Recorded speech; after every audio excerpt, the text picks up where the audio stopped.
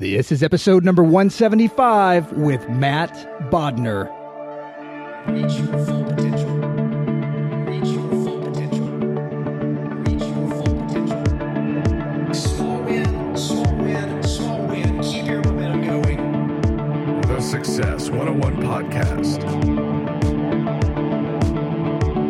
Welcome to the Success 101 Podcast. This is your host, Jared Warren, and each episode, my goal is to bring you a new concept or idea to help you maximize your full potential. Thanks for joining me here today. Now let's kick things off.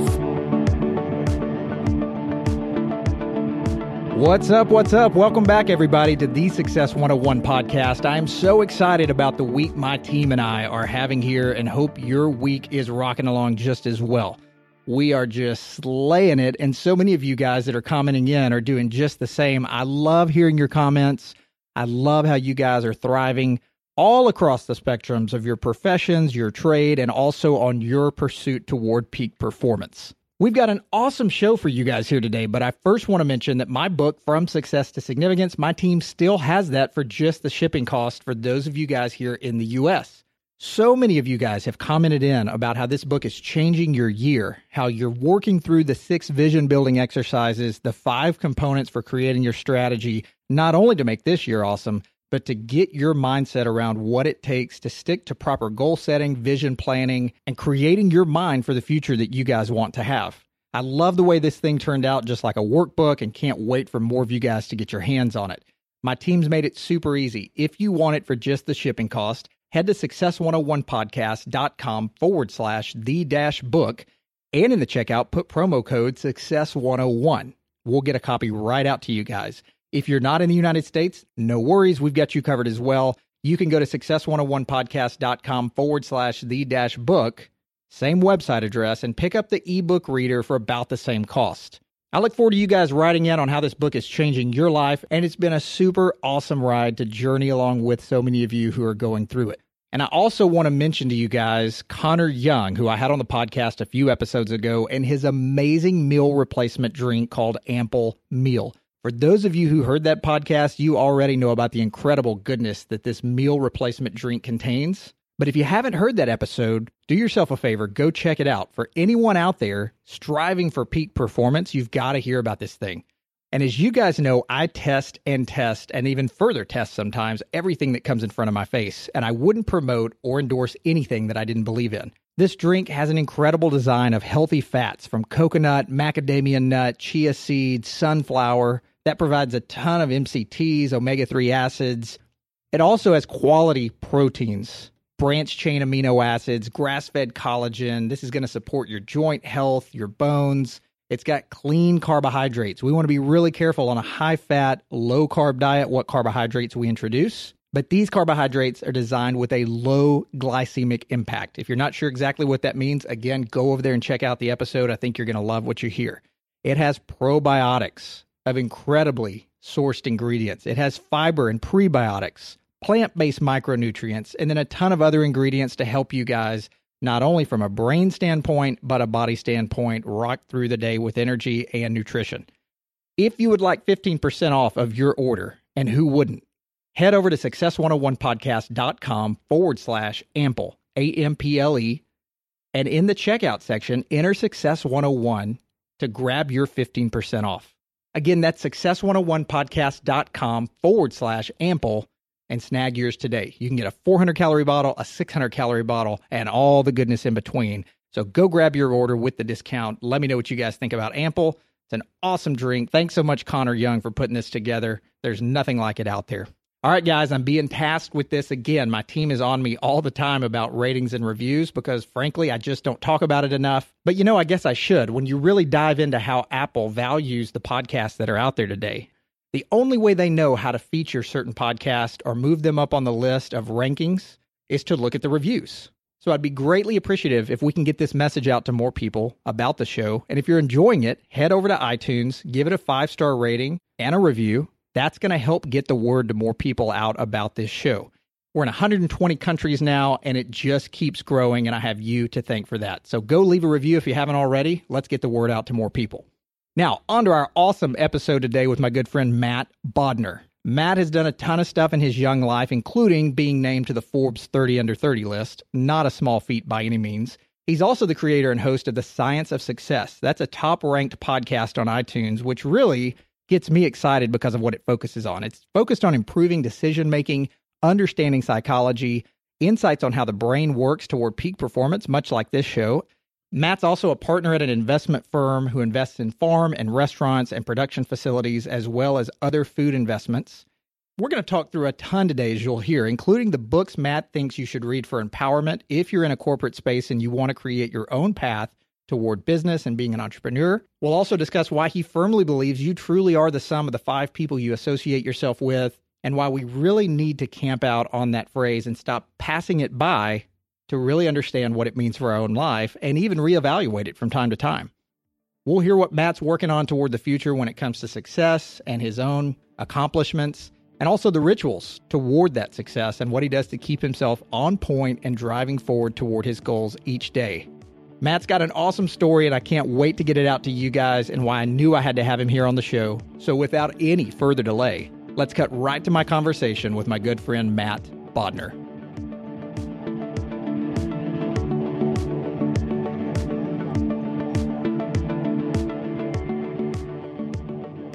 Hey guys, welcome back to the Success 101 podcast. Matt Bodnar, how are you doing out there today? I'm doing great, Jared. Thanks for having me on today. It's an honor to be here, and I'm excited to have a great conversation. Man, I am as well, and I love it whenever I get guys on that have achieved much at a very young age in their life and just can't wait to see what you're going to do on your future career path after all you've accomplished now. Based on what I know about you and the short time we've talked together, I think it would be super helpful for our listeners to dig into just a little bit of your career path and your success path so far. I really do 2 things fundamentally right now. I'm a partner at an investment firm called Fresh Hospitality, which is an investment vehicle that invests kind of across the food world. So we invest in everything from farms to restaurants, to production facilities that are all kind of food associated. We also do a lot of ancillary investments related to food, things like food technology, agriculture, commercial real estate, kind of in and around that world. I'm also the creator and the host of a podcast called The Science of Success, which is all about kind of data-backed, research-driven strategies for self-improvement and improving yourself. And there's sort of a common thread that binds those 2 things together, even though they seem somewhat disparate. But how did I get down that path and how did I get that journey?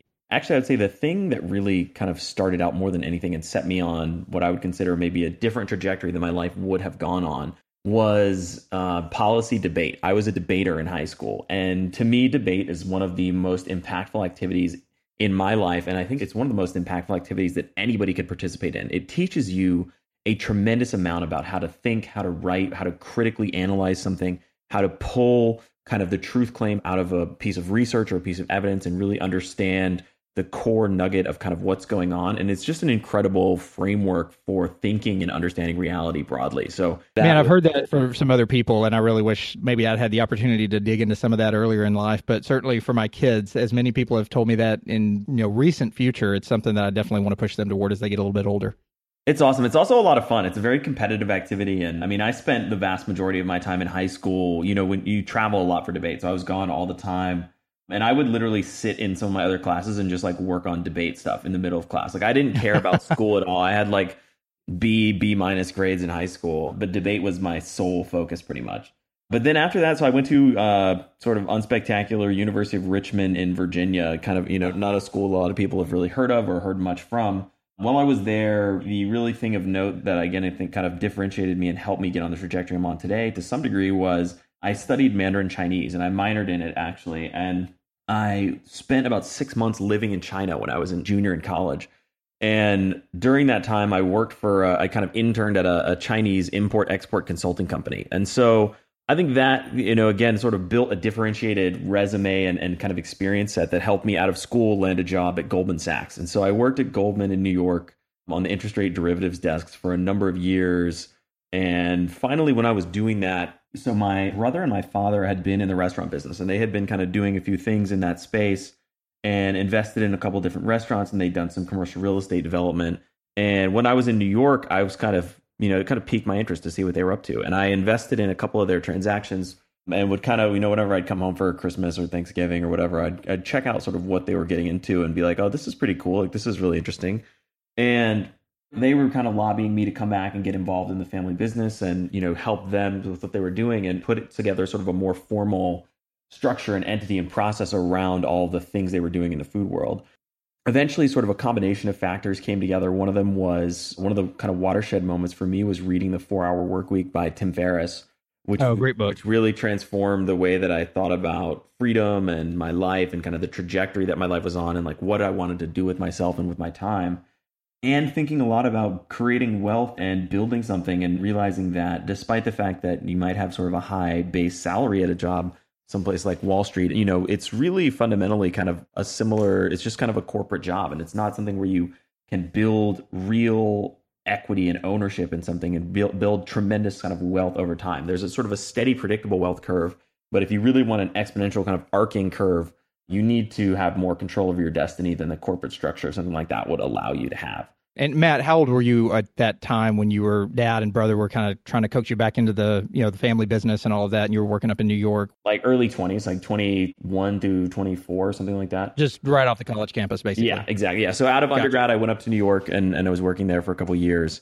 And yeah, so eventually I kind of made the leap and got involved with them. And they had just started up the company Fresh Hospitality, which I told you now is kind of where I'm a partner.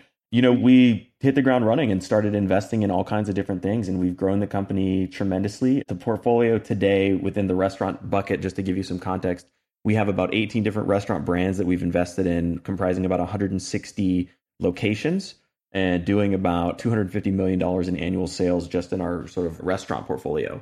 We've also got investments in farming, commercial real estate, and some other spaces as well.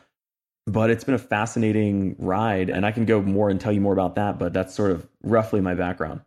Yeah, no, I definitely want to dive into that. Let's take a couple of steps back here, if you don't mind. I would say your path is a little bit, not average, for lack of better words there. You grow up where you did and go to school in Richmond to study Mandarin, which I'm sure there's not a lot of people doing that, right? And then you get out of school, you go up to Goldman Sachs. Why did you not pursue the family-owned business? I mean, you obviously mentioned it there. You said, hey, it's still, working at Goldman's really kind of a corporate job. So you had that kind of that gut feeling already that it wasn't going to create for you what you thought or what maybe some people think it is out there. Why did you not pursue going and working for the family business right out of school? Was it just trying something new and wanting to get your hands dirty on something else or just get some experience? What was the main reason? Yeah, I think it was a combination of all those things. It's funny, and even I think until probably after I was in New York, I felt like my life, I didn't really have a lot of clarity or sort of destination to what I was doing with most of the things I did in life. And I would say that my choice of college was relatively arbitrary, didn't really have any meaningful decision criteria. And even to some degree, the choice to work on Wall Street was kind of throwing a dart in the wind and just saying, as a junior or sophomore in college, like, what's the coolest sounding thing that I can do? And I kind of said, oh, that Wall Street, that's what everybody wants to do. I'll see if I can go do that. And it wasn't until really once I got to Goldman, I started reading a lot more in, kind of books like 4-Hour Workweek, books like Mindset by Carol Dweck, started getting a lot of clarity about what I wanted in life and realizing that most people are sort of drifting through their lives, living a life of kind of mediocrity, for lack of a better term. And the reality is that once you wake up to this, and I think 4-Hour Workweek is a great book to kind of open your eyes to this, the world is malleable. Everything can be changed. And, as Steve Jobs put it, like everything around you has been made by another human being. And so it was an idea in someone's head at some point, and now it's physically created in the world. And once you wake up to the fact that you don't have to continue to sort of drift down any given path, you can actually create your own destiny in a very, very meaningful way. That realization shifted the way that I perceived my own life and reality and everything else. And that's when I started changing the course that I was on, changing the trajectory that I was on from one of kind of a structured, very kind of linear path, something like a corporate career or career on Wall Street, to something that was much more free form and something where I had a lot more control over my destiny and ultimate ability to sort of shape reality around myself. That's awesome. And I've read that book. It's been a while. I probably need to pick it back up and, refresh again with some of the ideas in there. But I felt the same way. I felt like, you read that book and you're so empowered to just go and create things with obviously the help of others so that you can make it a 4-hour work week, right? I mean, a lot of it's about leveraging and delegation and things like that. But I think it does show you that many times we're working a lot harder than smarter. Or we're just making things way too complex. I'll put you on the hot seat here. Would you say there's another book out there for someone who might be listening in, driving in this morning, listening to this podcast or whatever, who is in that corporate space, maybe younger, maybe older, trying to figure out a way out to do something on their own and create other things. Is there another book that you've run across that you would recommend that they should also get their hands on for just creating that path they want to go down and empower them to do so? Yeah, I mean, so I would say there's a couple books that I'd recommend checking out. One of them is obviously 4-Hour Workweek. And to me, 4-Hour Workweek is kind of the fuel behind the fire. You know, it's in the Matrix when you kind of take a pill and you wake up and see everything. The 4-Hour Workweek, especially because now I think it's like a 10-year-old book at this point, is sort of dated on the actual strategies and execution of how to do that. And a lot of the things that Tim talked about in that book now are not as relevant or effective in terms of ways that you can build a life that you really want. So books that fill in on the tactical side, I would say there's a book that came out recently called Pivot by Jenny Blake, which is a great book. I actually interviewed her on my podcast a couple weeks ago, and it's a fantastic book that kind of outlines the strategy for how you can leave a job or transition careers into something else and something that you want to do. And there's so many people sort of think about if you're going to kind of either whether it's become an entrepreneur or change career paths, change career trajectories. So many people think that you kind of jump off a cliff and you go all in on this thing and hope that it works out. And if it doesn't, too bad. And I think that's completely the wrong approach. The best approach is to lay as much groundwork as possible to de-risk that opportunity as much as possible and really try to minimize and make sure that whatever the next step you're taking is, it's already kind of vetted, tested, there's some meat there and that there's something that you're stepping onto that's a new opportunity and you're not just stepping off of a cliff. And there's a great blog post, which I can send to you if you want to throw it in the show notes. But yeah, that'd be great. It's by Tim Ferriss and it's just called The Myth of the Entrepreneurial Risk Taker. And it basically talks about the story of Bill Gates and some other people and demonstrates the same thing, that there's this idea that entrepreneurs sort of throw caution to the wind and go all in on something, when in reality, the best and most effective strategy is to really de-risk, work on a side project, kind of build something up until it gets to the point where it's sort of a natural decision to step out of what you're doing and step into doing that. And Pivot's a great book for kind of laying the tactical groundwork to be able to test opportunities, be able to find something, be able to step into doing that. Yeah, I've interviewed so many people here on this podcast that are of the entrepreneurial spirit, that have gone out and created their own things. And I would say for the most part, if you just look at it logically, most people would say that what you said is absolutely correct. I would think the majority of people would say, don't just jump all in, don't just quit something that's very foolish, whatever. I think the people that speak against that, and I'd love to hear your thoughts on this, I think the people that speak against that, though, are people that are saying if you wait until this new opportunity is created to take a lot of the risk out of it, as you just mentioned, I'm paraphrasing there for what you said, and you get it set up to where you can almost pivot or transition into it, their fear many times is that people, for the most part, just aren't going to take any action because they're going to keep waiting for that new opportunity to get set up just right to where almost all the risk is gone and they wake up 5 years later and they're still stuck down the same path that they were. How would you speak to that based on what you just mentioned? I think that's a great point. And there's a sort of a subtle distinction, but it's a very critical one. And this is actually another lesson from 4-Hour Workweek, which is the timing is never right to do anything, right? The best time to start is right now. And if you put it off until, XYZ happens to do something, you're never going to do it. And the best time is always to just rip off the Band-Aid and make it happen immediately. And that doesn't mean necessarily rip off the Band-Aid and quit your job immediately. But what it does mean is start doing things immediately. Don't say, I'm going to wait, a couple months. I'm going to wait until there's a really, really good story. It's kind of like a 1-minute version of this from Zig Ziglar back in the day. And I forget which one. I love Zig Ziglar. But it's basically a story where he talks about this guy who's going to, whether it's lose weight or start a business or whatever it is. And it's like, oh, okay, well, I'm going to start, but it's football season and, I got to go to the games and everything. And like, as soon as football season's over and, I'll get started. And it's like, once football season's over, well, it's, it's the holidays and I got to do all this stuff for the holidays. And once the holidays are over, I'll get started. And it's, once January comes around, it's like, oh, it's so cold outside. Like I can't, I'm just going to wait until the weather turns nice and, then I'll get started. And it's like springtime. So, oh, the weather's so nice. I really want to enjoy it. I'll wait a couple months to get started. And then it comes all the way back around, and you get the full circle and it's like years gone by and you haven't done anything. And the same excuses are still holding true. And so I think to me, the critical distinction there is don't wait to get started. Don't wait to start doing things until the conditions are right. But at the same time, try and do a lot of different things. Try and take action so that you can lay the groundwork for whatever you leap into next. And so if you're working in a job now and you're thinking about transitioning out of it, spend, 5, 10, 20 hours a week, however much free time you have, to start laying that foundation, get coffee with people, build relationships, start reading books about the industry or the thing you want to do, start laying like the groundwork and the foundation so that when you do make that leap, it'll be much better. And if you get to a threshold where it's been, 5 years and you haven't made the leap, I seriously doubt that if you aren't able to make that transition in 5 years, that you've been spending the time beforehand laying a lot of groundwork. Oh, totally agree. It's like with me and my financial planning practice, where I always tell people, whether it's this new investment you're trying to save up for and get enough capital raised for, whether it's retirement, whether it's your kids' college, whatever, at the end of the day, there's never a great, perfect time. You're not going to wake up one day and go, hey, I've got all my ducks in a row.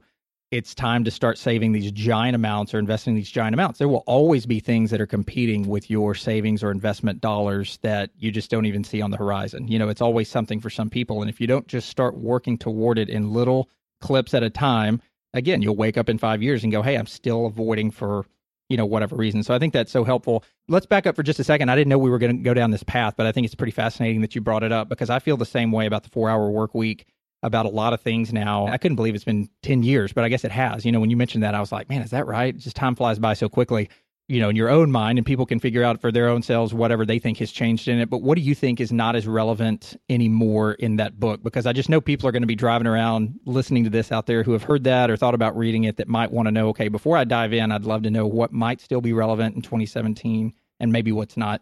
Yeah, I mean, I would say if you were to pick the book up, the first ballpark, I don't have it in front of me to know the exact numbers. I'd say the first 70 pages or something are really, really, really good. And that's all of the stuff of waking up, kind of the mindset of what life can be, lifestyle design, all of that stuff. I would say most of the tactical strategies that he talks about in the book today are extremely outdated. Even a lot of the stuff about the methods he recommends for hiring virtual assistants, I think, are somewhat dated, though there are some really good VAs out there. And I have a VA that's awesome. But I think you have to, he recommends hiring, VAs from places like India. I think domestic US, native English speaking VAs are hands down the best way to go. But a lot of the stuff he talks about with AdWords arbitrage and creating info product businesses and all of that stuff, that has been played out over and over and over again on the internet for the last 10 years. And most of the opportunities there are gone.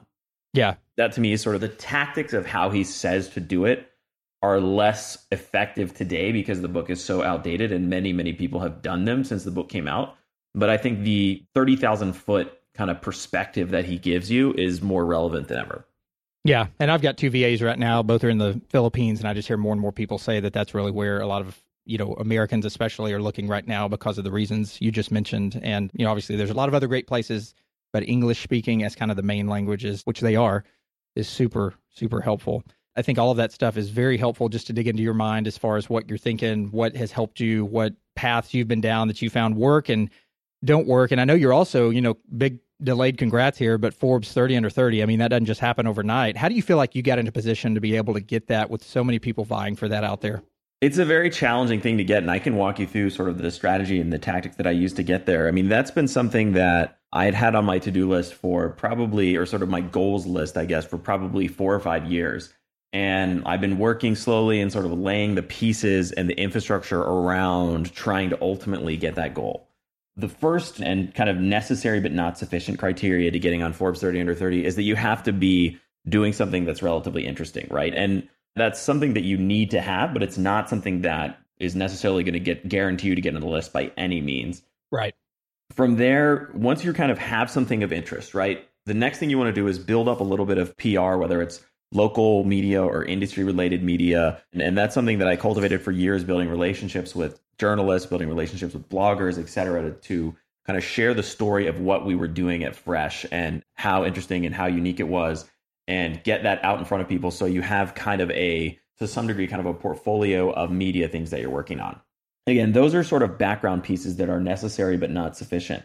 The actual strategy, then the thing that really shifted my perception on this is I went to a conference and talked to a guy who, and part of the reason I actually attended this conference is because one of the speakers was someone who had been on Forbes 30 under 30. And I went to a session. After the session, I asked him, what did you do to get on Forbes 30 under 30? And so there's a lesson just in that, which is seek out people who have done it and ask them how they did it, right? That to me is a repeatable, one of the most effective tactics that you can use in general in your life to achieve anything, is seek out people who've done it and ask them how they've done it. So I sought out this guy at a conference. I asked him, how did you get on Forbes 30 under 30?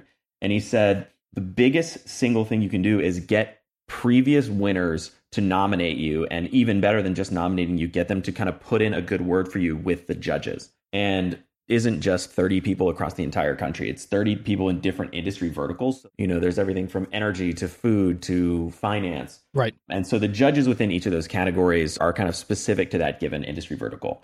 And after talking to this guy, I found a couple winners in the category that I was in, which was food, obviously, because I'm an investor in the food space, and found a couple guys who previously won in that category. I reached out to them, kind of got to know them, and eventually asked if they would be willing to nominate me. One of them kind of offered, independent of me even asking him, to put in a good word with the previous judges. And I think that was probably the biggest factor that let me sort of stand apart from everybody else, right? And you have to be nominated to begin with. And I also had sort of a campaign where I asked probably 20 or 30 people who are entrepreneurs, business partners, CEOs of companies, friends of mine, to put in nominations for me as well, to try and stack the deck as much as possible, kind of in that favor. But I would say the biggest single thing was finding judges in the category that I wanted to get into, getting to know them and asking them if they'd be willing to nominate me and potentially, put in a good word with the judges was absolutely the biggest piece of it.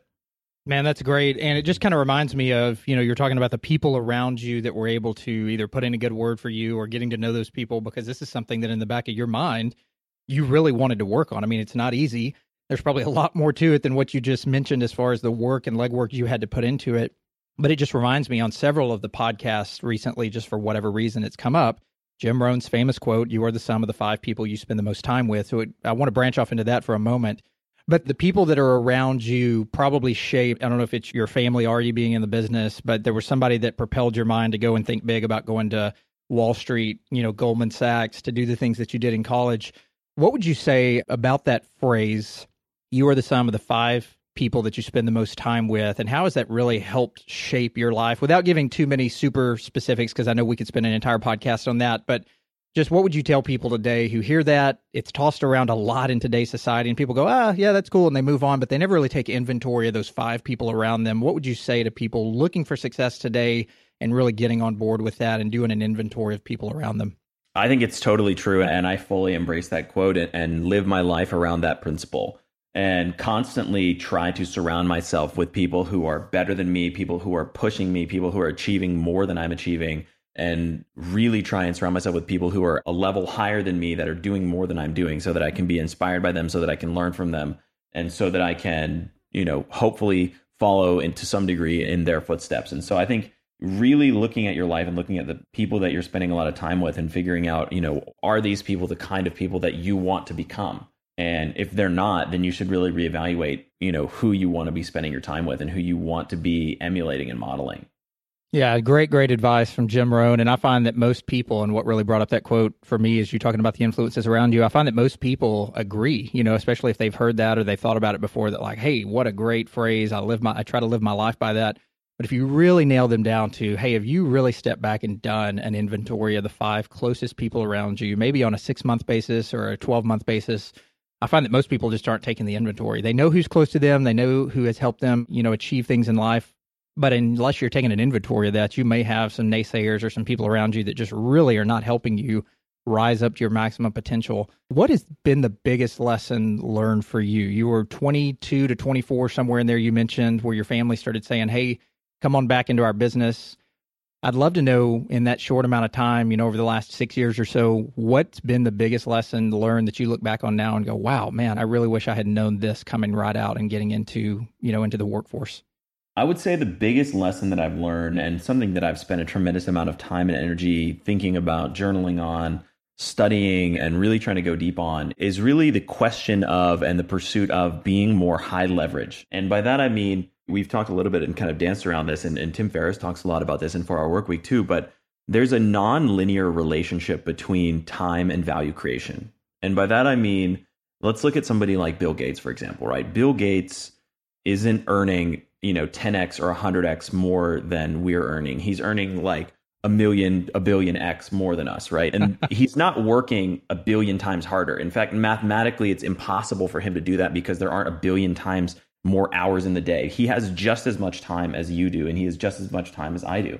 And so when you look at some of the most successful people on the planet, people like Bill Gates, people like Charlie Munger, who's one of his business partners, people like Ray Dalio, who's one of the most successful hedge fund managers of all time.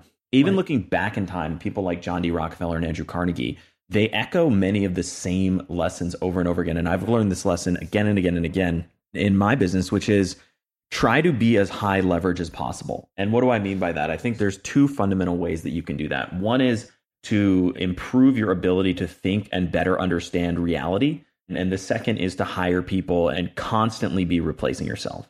And we can go, deep into either one of those or both of those if you want to. But those to me are kind of the two core lessons that I've learned. And really, it's all about, if you want to achieve massive results, you have to generate leverage in some way. And you can generate leverage by hiring people under you. You can generate leverage by getting smarter and smarter and getting your mindset to a point where you can understand things much more clearly and much better than other people. But you have to be focused on leveraging your time, leveraging yourself, and using things like the 80-20 principle to really leverage the inputs that you put in so that you can get the outputs that you want to get out. Yeah, huge advice. And I would love to know, just from a guy who has been there, done that, both on the Wall Street, almost corporate salary type role, as you mentioned, and then realizing, hey, this is not going to get me where I want to go, to, being in the family business and really helping there. I'll ask two sets of people here, Matt. One would be college grads that are just now getting out, trying to explore their future, wanting to make the right decisions. But then also what I would just call career veterans, people that have been in a career for several years, maybe many years, and just realizing, hey, I always thought there would be something that would change. What would you say both of those people are doing, in your opinion, incorrectly today to be leaders or to make that pivot and make a change? What are they not? I mean, obviously, we could say things like they're not thinking big enough or they're not utilizing resources. But what do you observe from people today that are just getting people stuck?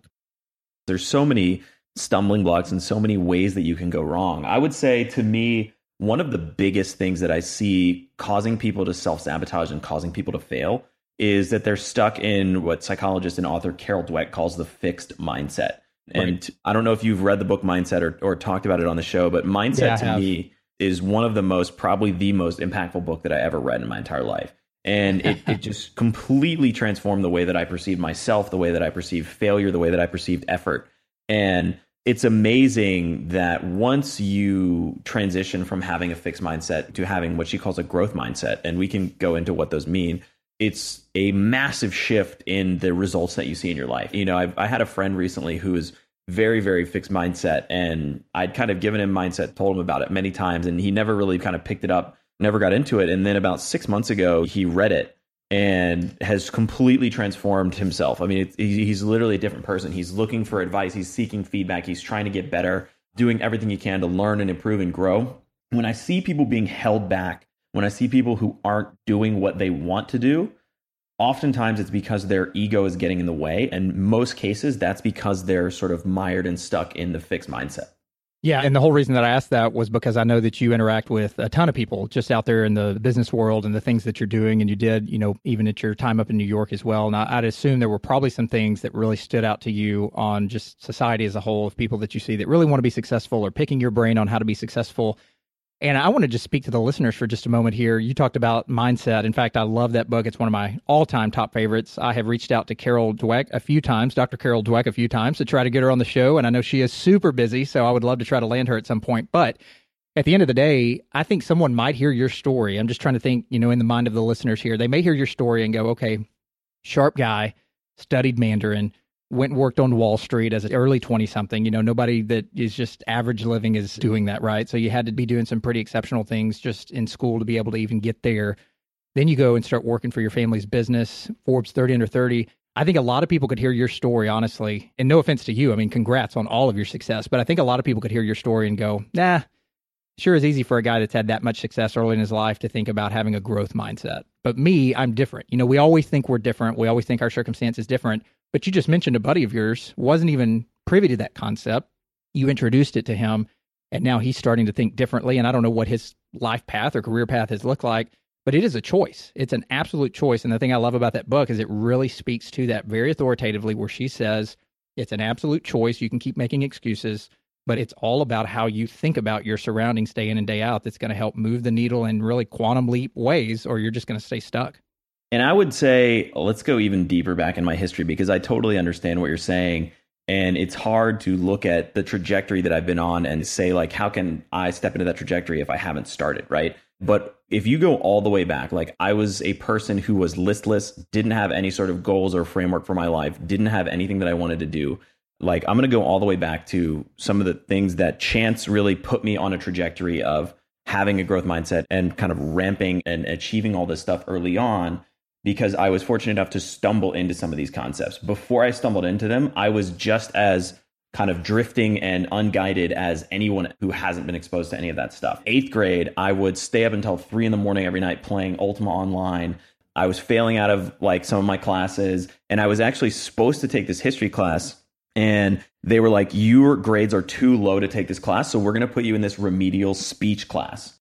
So they put me in this remedial speech class, and the coach of that class was like, hey, have you ever thought about doing debate? You should try it out. So I tried it out and I got onto it and I really liked it and I enjoyed it and I learned a tremendous amount. So I was very fortunate to stumble completely blindly into debate as an activity. But even in high school, like I said, I had B- grades. I didn't get into my top 3 or 4 choices for college. I got into a school that I'd sort of applied to on a whim because someone had come to visit our campus and told me about it. I barely even knew anything about it, didn't have any friends going there or anything. I just sort of stumbled into where I was going to school. You know, I've had lots and lots of failures and setbacks in my life. And even when I graduated from college, I was fortunate enough to get that job. But, you know, I didn't know what I wanted to do with my life. I didn't have any sort of clarity or perception about what life could be and what I wanted to achieve. And I was self-sabotaging tremendously, even after I had achieved some, you know, sort of things that look successful, like getting a job on Wall Street, which, you know, I don't think are that great of markers of success, because there's so many other things that are important. There's so many other things you can do to achieve way more than that. And until really I read Mindset, I was, you know, and the 4 Hour Work Week, which are probably the 2 biggest books in shaping the way that I perceive the world and the way that I perceive reality and the way that I perceive myself.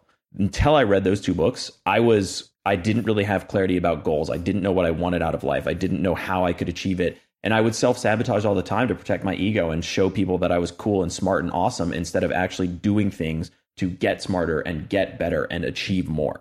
Yeah, it just reminds me of just, you know, The Tipping Point or The Slight Edge or The Compound Effect, or so many great books out there that talk about these little things that either by chance happen to you, you're fortunate enough to stumble through upon them, which we can all say there's been little things in our life that we did nothing to create, but we found ourselves in a fortunate position. We had the choice. Do we build on this, or do we shy away from it?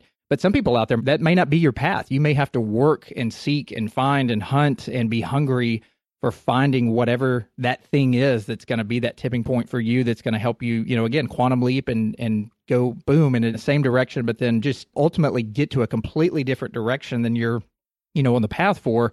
I don't think it just happens to everybody, or it could be a combination. We may stumble into certain things, but then there may be other things that we have to really hunt and build for, which I think is most people out there.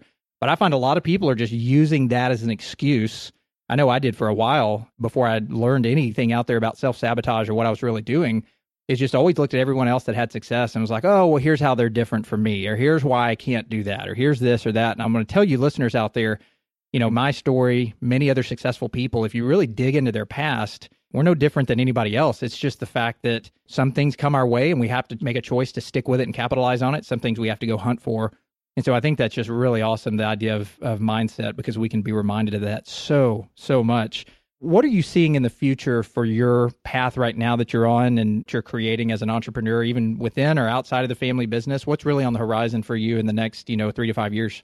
Before I answer that, I do want to just reiterate what you just said, which I think if you have an understanding of compound interest is such an incredible phenomenon. You know, Einstein called compound interest the 8th wonder of the world. And It's something that when you're compounding at a very early stage, it doesn't really look like anything, right? Like it just sort of looks like, okay, yeah, plodding along, whatever. You know, if you get 1% better, 1% smarter every day, then it doesn't really look like much. But 5 years down the road, 10 years down the road, it starts to look like these massive gains, these things, these shifts that are like, I can't ever get there because that person is so much further ahead than me. When in reality, what happened was they made a very incremental shift, you know, many years ago, and then they made another incremental shift on top of that one, and they made another incremental shift on top of that one. And those incremental shifts compounded over time to become something that looks like a massive gulf, when really it was just very small tweaks at the outset, or very small tweaks at a previous point in time. But you can always go back and start making those tweaks at any point. Yeah, compound effect probably impacted me as much as mindset did, just on that idea of, 1% better every day, and how that over a long period of time, it looks like nothing. Small, boring, unsexy, almost seems like it's not working sometimes, right? Because it just takes so long. But then, at some point you blink and you wake up and you go, wow, X amount of time has gone by, and look at where this other person is compared to where I am, because I've been doing nothing. It reminds me of the idea of, do you want $3 million today, or do you want a penny that doubles every day for the next 30 days, right? It's like everyone wants the 3 million up front, but if you take the penny that doubles every day for the next 30 days, you've got, I could butcher it here, but it's like, what, $30 million or something like that, and some change. Yeah, it's a massive But that didn't amount. happen until the 29th day, or something like that. I can't remember exactly the analogy, but it's just that idea of just compound, the tortoise and the hare, not to be too cliche there. But what does the future look like for you? What are you really jazzed up about and fired up about in the direction you're going, and things you're going to capitalize in your business on? It's hard to forecast too far in the future, because I try to stay just sort of heads down and executing on the projects that are in front of me today. But I would say, especially in the restaurant world, because it's such an ever-changing and sometimes short-lived career for a lot of people, right? So you really got to be innovative and on the cusp of new things. absolutely, that's totally true.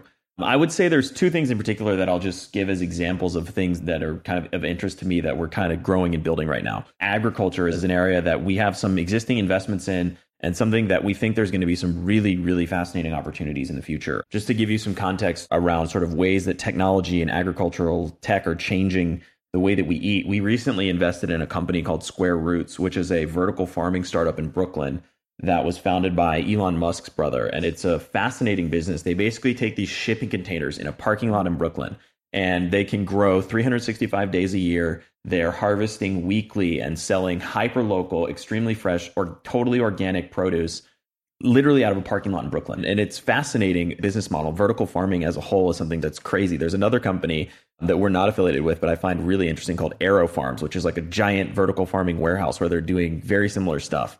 But the whole kind of agricultural world, agricultural technology, is something that we're very interested in. And as these exponential technologies continue to transform the world of agriculture, I think it's a space that we want to play and learn more about. Another project, I kind of talked about it a little bit, but something that I continue to work on is more of a passion project than anything. But the podcast, my podcast, The Science of Success, which is, something that is really near and dear to me. And in many ways, we talked about the kind of Jim Rohn's law of the 5 people closest to you, and I'm sure you experience this effect to some degree too. To me, having a podcast like that is almost a platform to level yourself up, in the sense that you get to have, if I were to call, people like Carol Dweck or whoever else and say, hey, can you give me advice for how to improve myself for the next hour? They would say, like, what the hell's wrong with you? Of course, no, absolutely not.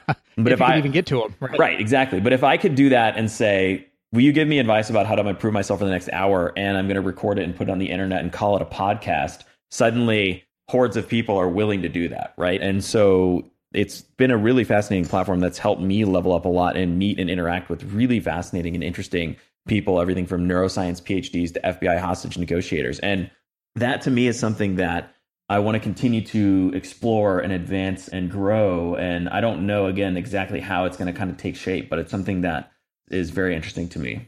Yeah, and you guys out there need to go check it out. It's a great podcast. People who know me well just know I really geek out about how the brain works, especially as it works toward our success or lack thereof, in self-sabotage, as we mentioned. You don't have to be a neurologist to really understand, or talk to people that really know how the brain works to really understand how we need to be viewing this each day. And so those sort of things really fire me up, and that's awesome. Talking about how the brain works, I know that you're a big rituals guy. Tell me about what has created success for you in your rituals, what really didn't work for you. It's always an experiment or a test to see what works for us, may not work for other people, but what are you doing right now to keep you on point?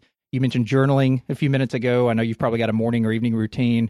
Tell us, peel back the layers a little bit into your brain and what's helping you there. Absolutely, yeah. I'm always experimenting with new things and kind of plugging them into my ritual to see what works, what doesn't. Right now, my morning ritual is relatively straightforward. I like to meditate first thing when I get up, and I've been doing that for about 3 years, which again is another thing that goes back to that kind of compounding effect, right? When you start meditating, you don't really notice much of a difference, but if you do it for a period of time, you really start to see a shift in the way you perceive things and your awareness of your own thinking and the ability to be present. And so that's something that I try to do every single morning, is meditate.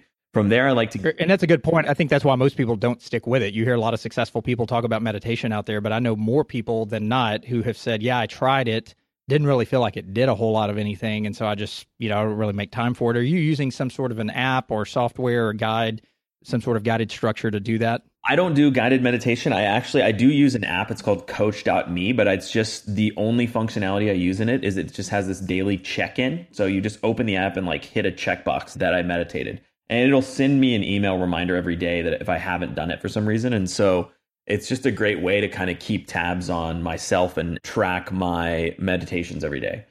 And how long are you spending on average? I know some days it may be different than others, but 10 to 15 minutes. Okay, so you're still going shorter. That's good, because that proves that if you're still sticking with it 3 years later of doing it that time frequency, some people try to extend it longer once they get into it, but I found that is the best from everybody I've talked to. That's kind of the best window to do it in, because you get it done. You don't make excuses of it taking too long or, whatever, and then you get on about your day. But so helpful. Yeah, super helpful. And, once I meditate, once I get up, the next thing I like to do is journal about something, and I'll typically set out the journal topic the night before. And it doesn't have to be a long journal session. It could be, 10, 15 minutes. And oftentimes when I think about journaling, and try to do a longer session, I sort of psych myself out of doing it and then don't end up doing it at all. And so to me, just like 10, 15 minutes of journaling, and many times there's a bunch of neuroscience research around this, but if you set the problem that you want to journal on the night before, your subconscious will process it the entire evening. And then when you get up the next morning, you can have these kind of breakthrough moments and clarity and really new insights into something. And so it's amazing how that works. Yeah, it's fascinating. And there's a ton of neuroscience and research behind that whole creative methodology. But I try to leverage that. I try to set out a challenge or a question or problem in many cases the night before to do that. The next thing I try to do, and this is actually a tactic that I borrowed from 4 Hour Workweek, which is at Sunday, usually of a week, I'll try to set what I call a most important task, or an MIT, for each day of the week. And if I just achieve that particular task that day, I sort of count that day as a win. And so it can be something that takes 15 minutes. It could be something that takes an hour or two. I try to make it as simple and easy as possible. But I really think about every Sunday morning, I kind of spend 2 or 3 hours brainstorming and thinking about my goals, thinking about the projects that I'm working on, and trying to figure out what are the most high leverage things I can do to move the needle the most on any given project within the next, 5 to 7 days. And so I try to set out a task every day that I do each morning before I get caught up in the whirlwind of email and everything else. That's something that's proactive, that, builds value, that is kind of creative, as opposed to stuff that's just reactive and responding to email, etc. The only other thing, and this is just kind of giving you the broader arc of my day from a structural standpoint, after I do those things, I typically try to set out my morning for proactive and creative work. And so that's from, whenever I wake up until about noon is all kind of proactive creative time. And then from noon until, let's say, 5 or 6 is when I take all of my meetings and do all of my, team meetings and meeting people for coffee and all of that stuff. I like to dedicate myself in the morning when I'm the most productive and the most proactive to doing things that are going to create the value and really be those kind of things that are important but not urgent. And then I'd like to spend my afternoon when I maybe have a little bit less energy doing all those kind of meetings and other things that usually are, maybe kind of necessary but aren't necessarily as high value. Yeah, and I think a lot of people out there are just, again, like I said, it's an experiment. You got to find out what works for you. But I think a lot of people know they're better in the mornings. They know their willpower is stronger, and they know they can get stuff done and stay more focused. So they're actually trying to dive into a lot of the heavier tasks that they know they have to complete so the day doesn't get away from them. And I'm just learning that, over the last couple of years, it's just that sounds logical, but it's so backwards. You've got to work on yourself, even though your mind and your body is saying, we got to go get all this stuff done today. You've got to stop and make time for yourself early in the morning, or you're not going to start off on the right path of the day. Talk about self-sabotage. I mean, it's just going to go not the way that you plan, right? If you do that. You can tell people this again and again, but some people just refuse to believe it or kind of take the chance to try it. But if you spend time on things like meditation, things like not answering your email for an hour or two and really working on proactive creative stuff over a longer period of time, that's going to result in more free time, more productivity, more stuff done, even though you might be, quote unquote, working less. Like you're sitting there cranking out emails and, on the phone and feeling like you're doing a lot of stuff. Oftentimes when you're doing that, you're not being nearly as productive as somebody who's carving out proactive value creation time that they're spending, before they get caught up in the whirlwind of reacting to the world. Yeah, and I was that guy. People told me that, or I'd read that different places, and I thought, man, okay, these people are a lot smarter than I am. They've been more successful. I need to try this, whenever I was younger in life. And just that pull of just needing, quote unquote, needing to get stuff done all the time would always pull me away. And I would just encourage you listeners out there, just start, just try it, and, put a time frame in your mind. Do it for a certain period of time and say, look, I'm going to stick with this, even if it doesn't feel like I'm moving the needle a lot and I should be getting on to other things. And what you'll start realizing, in my case, was you start realizing that it is true, and just kind of before your eyes, it starts unfolding that other things take care of themselves in a way different way than you thought they would. You don't have that pull anymore of just trying to self-sabotage and just jump into emails at the first part of every day, or get, busy stuff done and start your day off on the wrong foot. But you have to start. You have to start it in order to prove it to yourself. So, Matt, thanks so much for your time. As we get ready to wrap up the podcast here, I'd love to ask a question. And, I'm tempted to ask, what are you reading now? But I don't want to know just what you're reading right now. But again, you had talked about Pivot, 4-Hour Work Week. If there's anything else people need to get their hands on that have really helped you in your life mindset as well, you mentioned, what are you reading now, or what should people be reading to help open their eyes up as yours has been opened in life, just even at a young age? I would say the single most impactful book for me was Mindset by Carol Dweck. I'm obviously not reading that now, but I try to reread that at least once a year, or at least go through all my notes and highlights of that to really drive that point home once again. Another book that is really, really impactful and actually talks about a lot of the themes we've been discussing today is The Art of Learning by Josh Waitzkin. Josh Waitzkin was a 13-time national chess champion, multiple-time world champion Tai Chi fighter, and he's a really fascinating guy. He wrote a book all about performance psychology called The Art of Learning that I highly recommend. Right now, I've not heard about that one. I've got to get my hands on it. Oh, it's really good. You'll enjoy it a lot. And it's fascinating because he was a national champion in chess, and then he transitioned the same mindset of performance into martial arts and became a world champion martial artist as well. So it just goes to show you that it's about the mindset, it's about the framework. It's not just about whatever kind of given field that you're in. Right. Those are polar opposite worlds. That's interesting. But those are some really, really impactful books for me. Currently, what I'm reading Zen and the Art of Motorcycle Maintenance, which is actually a book that Josh Waitzkin recommends really highly. So that book is pretty interesting. I'm kind of just getting into the meat of it. I've heard about it over and over, but I've never gotten my hands on that one either. So I guess I need to go check it out. It's interesting because it's told in a narrative style, as opposed to, it's not like a nonfiction book. It's a fictional narrative that kind of explains these concepts through the story, which is really interesting. Matt, thanks so much for your time here today. Where can we steer more listeners your way to find out more about you and the work that you're doing? Jared, thanks so much for having me on. Listeners can find me and my podcast at scienceofsuccess.co. That's scienceofsuccess.co. Or if you just search for it in iTunes. And yeah, that's the easiest way to find it. Awesome. Well, we know you're a busy guy, so thanks for your time here on making us all better. And we wish you the best going forward. Thanks again. It's been an honor to be on here, and I've really enjoyed our conversation. Thanks, Matt. Take care. Bye-bye.